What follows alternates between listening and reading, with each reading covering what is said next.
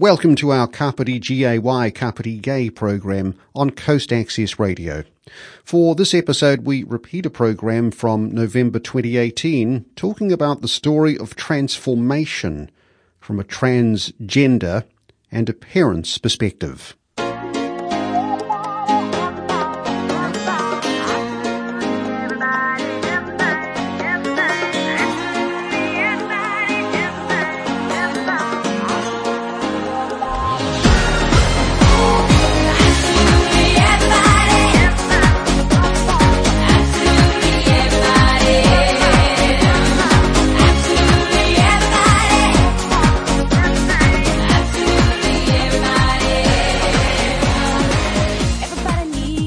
Hello, my name is Tony Reid. Welcome to GAY, a radio programme for LGBTI people and their friends on Coast Access Radio 104.7 FM, Radio Southland 96.4 FM, Access Radio Taranaki at 104.4 FM, and Plains FM Christchurch 96.9 FM.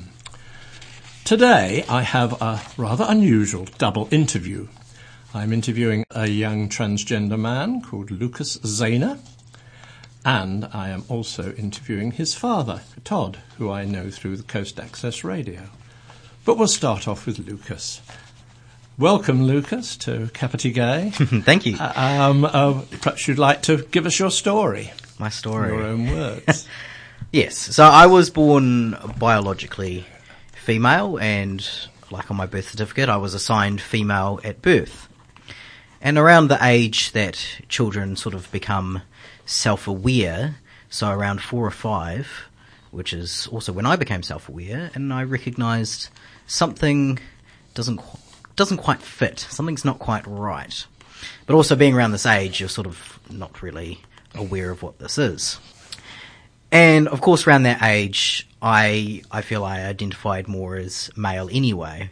There were even times I called myself a boy, and the identity of female was just non-existent to me, even though on the outside people were calling me she and her, and I couldn't understand why, because I knew that on the inside I'm not a she or her even at this age. As I got a bit older, I sort of started to recognise that I outwardly appeared as female, yet all my male peers sort of traditionally appeared male. And I was very confused as to why I didn't traditionally look male, and I was looking female, yet being a male. And this sort of developed more in the sense that I cut my hair short because that's what males do, and that's what felt right. I wore male clothes because that's what males do, and it felt right. And as biological females do, as they go through puberty, their bodies change and things developed. And I questioned why this is happening to me. Why is my body developing as a female and not as a male? Because I am a male. And I think about the age of maybe 10 or 11 is where I first really understood the definitions of things like transgender and gender identity. And I began to explore a bit more about what that could mean and how I felt I identified with this myself. And at first I sort of expressed in a gender expression way, in the sense that maybe I'm just a female who likes wearing male clothes, and I don't traditionally fit the standard of what, females traditionally wear.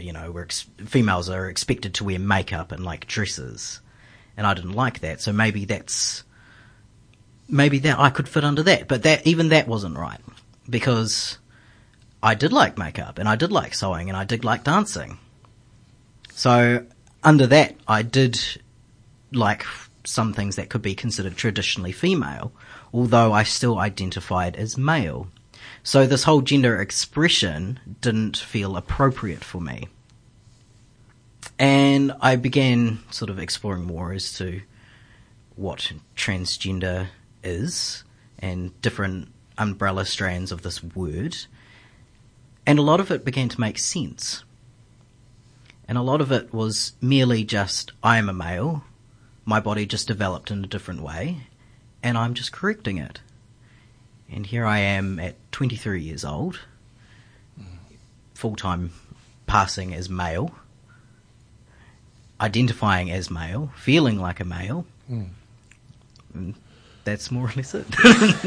So when did you actually start the medical process of transitioning? Because you would have you'd have the hormone treatment first, Yes. wouldn't you? Testosterone. That's the So, first part. yeah, so medically, well, I'll begin with saying I socially began presenting as male when I was about 10 or 11 years old. Right.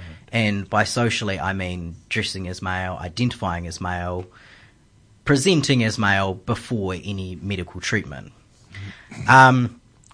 I first began hormone replacement therapy at 16 years old. Which is the minimum age? Minimum age, isn't it? You can legally do it. I can't remember. I'm not quite sure. You can begin the process younger with parental consent. Yes, with hormone blockers. Yes. Although I will point out that everything transgender related medically is overseen by professionals in New Zealand. We have a lot of safety and it's I'm trying to word that. Yes, but, indeed. Yeah, it's a very particular and safe process, or the medical professionals try and make it as safe as possible. Yes. And until they change the law, which they are planning to do, you can only change your birth certificate at present, going through a sort of medical and legal process. I believe so. I believe it's if you can sort of prove to the judge that you've done something in relation to medical transition that is irreversible, you will be granted with a certificate of your identified gender. But the process of changing the law to self-identification, which you can already do on your passport and your driving licence, can't you? Yes. So you started with the hormones, but I gather you have gone further than that medically. Yes, I have. So I have had 2 surgeries. One of them is called a bilateral mastectomy, which is the removal of my chest to create a masculine flat chest, essentially. And the other one is a hysterectomy, a total hysterectomy. Which is which in itself is fairly radical. I think there's even a case where there's a transgender couple, a transgender man and a transgender woman in the United States, of course, where the man has not had the hysterectomy, so they got married and the husband got pregnant. Yes. Which is a wonderful, I think, shows how fluid gender can end up being. But as we were talking before the programme, what's known as bottom surgery for transgender men is rather outside most people's reach in New Zealand, because it's very expensive and not available here anyway. Yes, there used to be a thing in New Zealand, actually it might even still exist, called the high cost treatment pool, which you could apply to have the surgery overseen by New Zealand and New Zealand professionals while receiving the surgery overseas. Yes. I think they're going to do that with the more frequent female surgery for transgender women, where there's a 60-year waiting list they've got to clear, isn't there? Yes. Another interesting thing that we were talking about earlier is you say you've always been attracted to men. Yes. That officially, I suppose, would have made you heterosexual and now made you gay. But from what you say about your identity, about your very young age that you identified as a man, you would therefore say that you've always really been gay. Yes. So I've always been attracted to men. Yeah. And that hasn't changed after transition. So the important thing of that is, because that comes up a lot with a lot of discussions, is that gender and sexuality are two completely different things. Yes, and a lot of indeed. people sort of struggle to Yeah. separate it. And it's the same that before I began medical transition, my favourite colour was red. Just like after I went through with some medical transition procedures, my favourite colour is still red. Yes, I'm indeed. still attracted to men. That does appear to be the norm, that transgender people don't sort of. Their sexuality appears to change because they go from being heterosexual to gay, or vice versa. But in fact, it hasn't changed. That is separate from their gender identity. Yeah. So the people who I'm attracted to hasn't changed. Yes. Just the terminology around it. Yes, Yeah. indeed. Well, I think it might be time to bring in Todd now. How aware were you when Lucas was a lot younger of what was going on and how he was feeling? Probably not quite as aware as he was from an early age. There was an awareness, I guess, that Lucas, growing up as a girl, was, I guess, a tomboy in a sense, and identified somewhat. And probably one of his best friends was a male, Alex, essentially. As a guy, we thought nothing of it in the sense, again, of just a nice guy, friendly guy, one of the family sort of thing, but maybe more identifiable that way as being the tomboy scenario from someone of an age, say, less than 10. You would sort of expect, as a girl growing up, to have more girl friends as opposed to more male friends. Yes. But to me, it didn't particularly make any difference. It didn't matter. As I say, he was sort of one of the family, wasn't he? He was Still there. is. Yeah, still is. Happy to walk in, happy to go into my fridge and eat whatever's in there. Yeah. And that's fine. Yeah. That works really well. So, yeah, probably not quite from as early an age as Lucas discovered himself that way. But you must have become aware later, especially when he, by the time he got to 16 and was absolutely, was beginning to act. Absolutely. There were other issues which we won't necessarily go into with family, and ended up, in a sense, that helped in a way splitting the family up, which, good, bad, or otherwise, was just a fact as a catalyst, possibly. And Lucas was a very independent person from the ages of 10, 11, 12 and so on. 5 different high schools, I think, in about 2 years. Officially 6. Oh, officially 6. Officially 6. Okay. And that was identifying as female because Lucas initially went to Solway College, Masterton, as an all-female school. Goodness. And as well as that, from the age of essentially age 15, decided that school wasn't his thing for various reasons, academically, mentally, physically, and a few other reasons. So at age 15, essentially, Lucas took off to Auckland to discover himself on his own. Well, before that, you were essentially in Karori as well, weren't you? Yes, yeah, I was living in Karori for a little bit. Yeah. The family situation was such that you couldn't be with us for various reasons, or maybe one of us. But again, that's all part of the growing up philosophy of what happened, going through the change and so on. It's not something that a parent necessarily is prepared for or expects. You want your little girl or little boy to be the perfect angel, the straight A student and so on, and never get into any trouble, those sorts of things.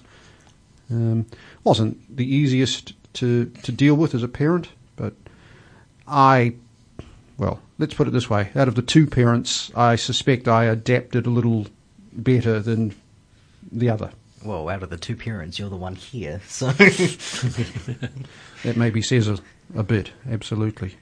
So, yeah, it's, and adapting and adjusting accordingly. There wasn't a lot to adjust in the sense that Lucas was out of the house from basically age 15, I guess, and even before that, boarding school and boarding in Levin for a short period of time, for example. So you were growing up and maturing very quickly without necessarily the parental support, but I suspect you didn't want or need it. So when the physical transition started, it didn't come as a great shock or surprise? Not to me, it didn't, no. It was the expectation. The things like the facial hair, for example, and the removal of breasts and what have you, that's something completely and utterly expected. And I think for me anyway, in my eyes, the transition is an amazing achievement, because when people look at Lucas, they see a young man. Really, yes. Other people at Coast Access Radio says, "Oh, when you meet him, you wouldn't know." And I've found that the younger people are able to transition, the more convincing, the easier it is. The past problem has been that people haven't been able to transition until middle age, often, by which time they're so established. Often with children of their own, either as a father or a mother, that transitioning. Sadly, he can grow a better beard, better facial hair than me. Yes, indeed. I don't know where that comes from. But I mean, until relatively recently, I had never met a transgender man, and I'd met loads and loads of transgender women. It wasn't that I wasn't very aware of transgender issues, but it's interesting, the only ones I've really met are younger ones, that I suspect that although there are interesting historical cases, aren't there, of women passing as men for many, many years without being able to go through. The underlying, I guess, for me, yes, we had a bit of counselling and so on, and children and young persons got involved, and police and all that sort of scenario to an extent. The one undermining phrase, I suppose, was unconditional love. And I guess at the end of the day, that's what I decided, or was convincing to me, that you give unconditional love and support. You may have different views and opinions and so on, and it splits friends and family to a certain extent, but at the end of the day, still my flesh and blood, and for some reason, you still have my name of Zana. Yes, yeah. It was quite interesting, because I was 12 years old when I did cut my hair very short and quite masculine, and that was at Solway College, at the all-girls Presbyterian boarding school. Goodness. And while one parent was so adamant that this cannot happen, Dad was probably just, as long as I'm happy, and if that's what I want to do. And yes, indeed. I was, I guess, seen as not necessarily putting my foot down as a parent and just letting you do as you please scenario. But in saying that, again, people seem to mature more quickly. You had made your decisions and so on, and you were fairly forthright in doing that. And it was, as long as you're happy and you were safe. The one thing that the side issue, the one thing you weren't necessarily doing was drugs or alcohol or anything like that. You seem to avoid all that. It had never been any sort of interest. And I also think that's because especially being so young and discovering this community, you can see how those sorts of things can become a crutch for people discovering themselves. Yes. And I feel, because I was able to see that sort of going on, I strayed away from it. And I've also just had no interest. I mean, I don't drink. I don't like the taste.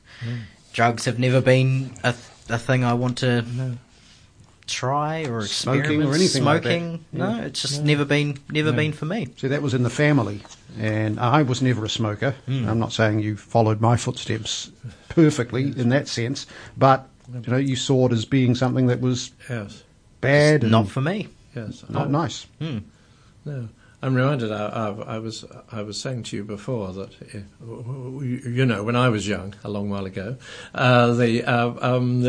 it was the most liberal parent and my mother confirmed this when I spoke to her on the phone only this morning, the most liberal supporting parent had thought of everything except for the fact that their child might be gay.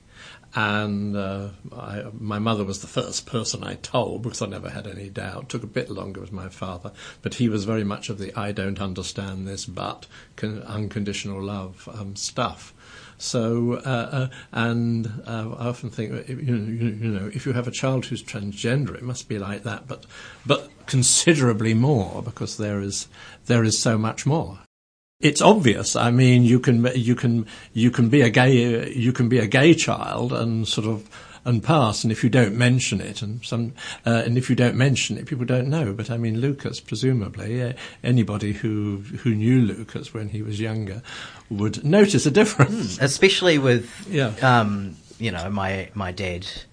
In his job, he's out in the community. A lot of people know who he is. Yes. Indeed, so in that respect, it was a bit difficult to keep it secret, I suppose, would be.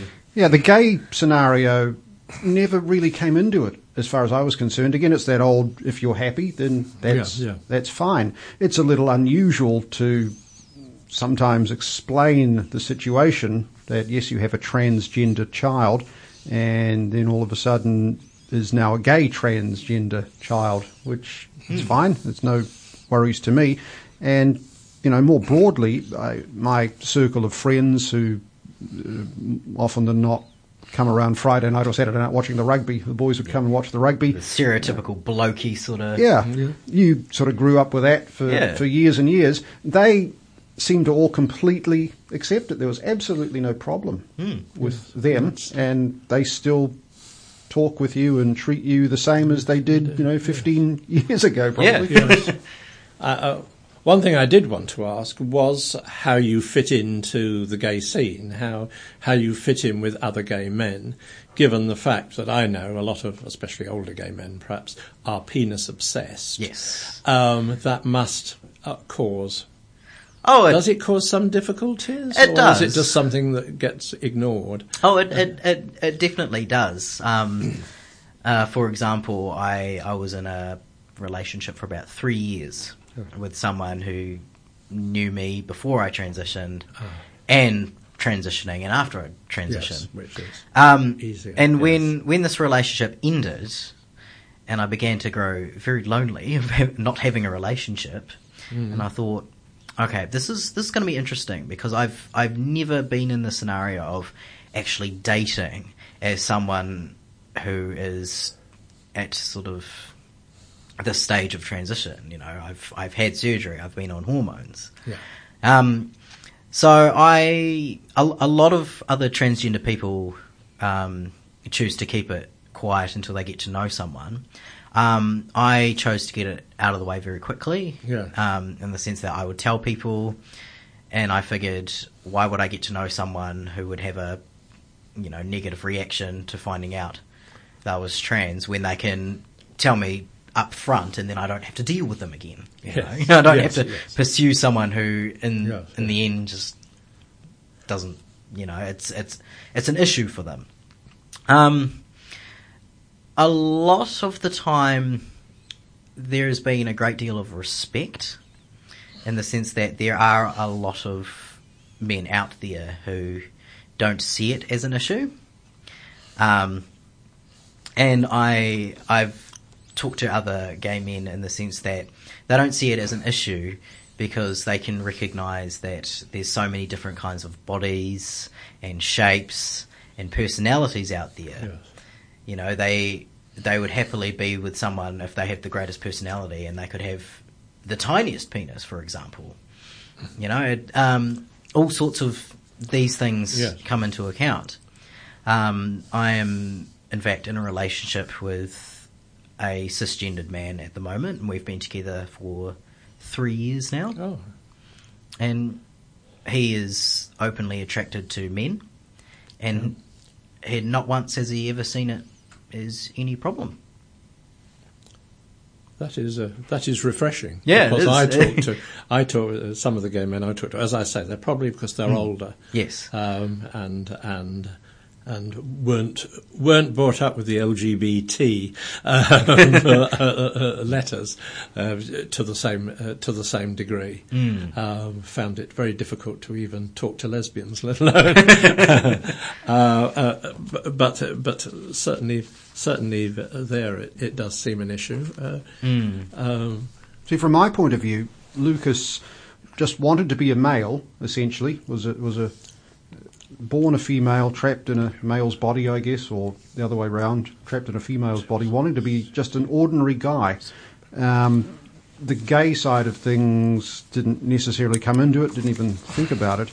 And as being a gay male, you're not necessarily wanting to be flamboyant about it at all. You just want to be a guy who likes guys. Just a bloke. The only unfortunate thing that I see is you're only 5'2". Yeah, well. And I'm 6'1". Yes. Well, I'm taller than my sister and my mother, so the second tallest in the family. Isn't that bad? I didn't immediately say goodness he's short, but again, people come in different shapes and sizes.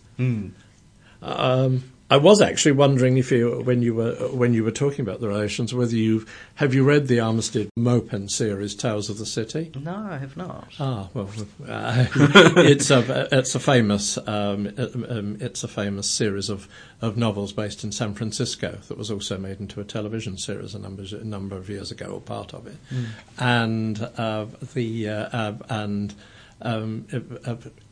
It started back in the 70s, and gay characters were introduced. All the issues of AIDS were introduced. Then it turned out that the leading figure was, in fact, a transgender woman.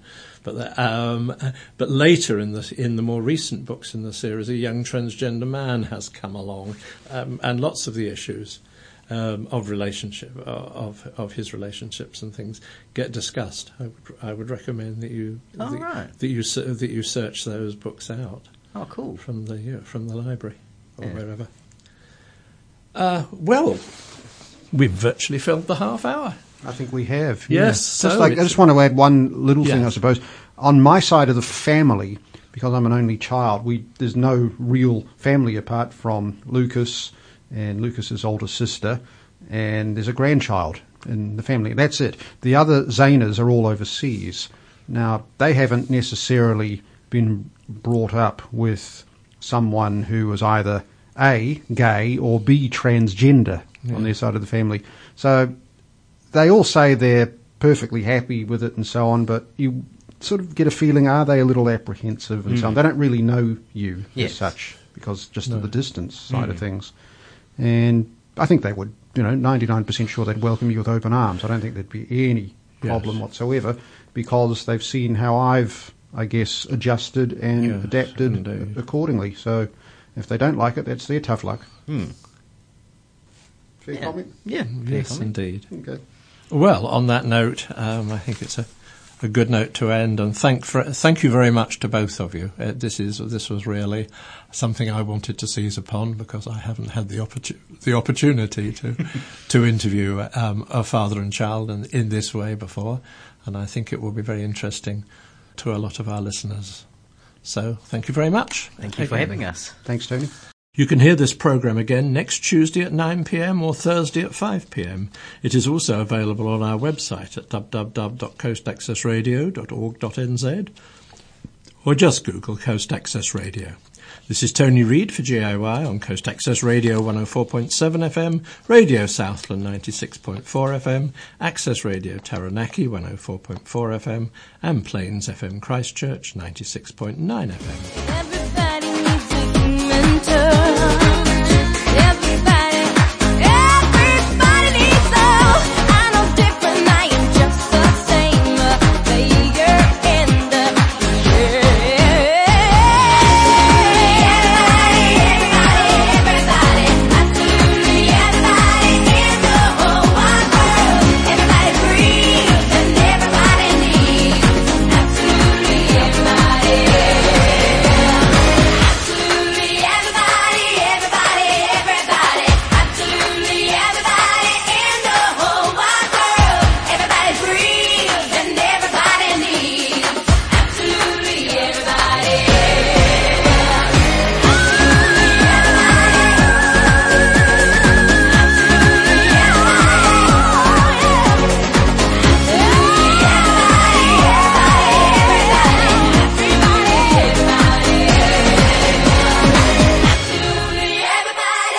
program is made with assistance from New Zealand On Air for radio broadcast and through the accessmedia.nz website. Thank you, New Zealand On Air.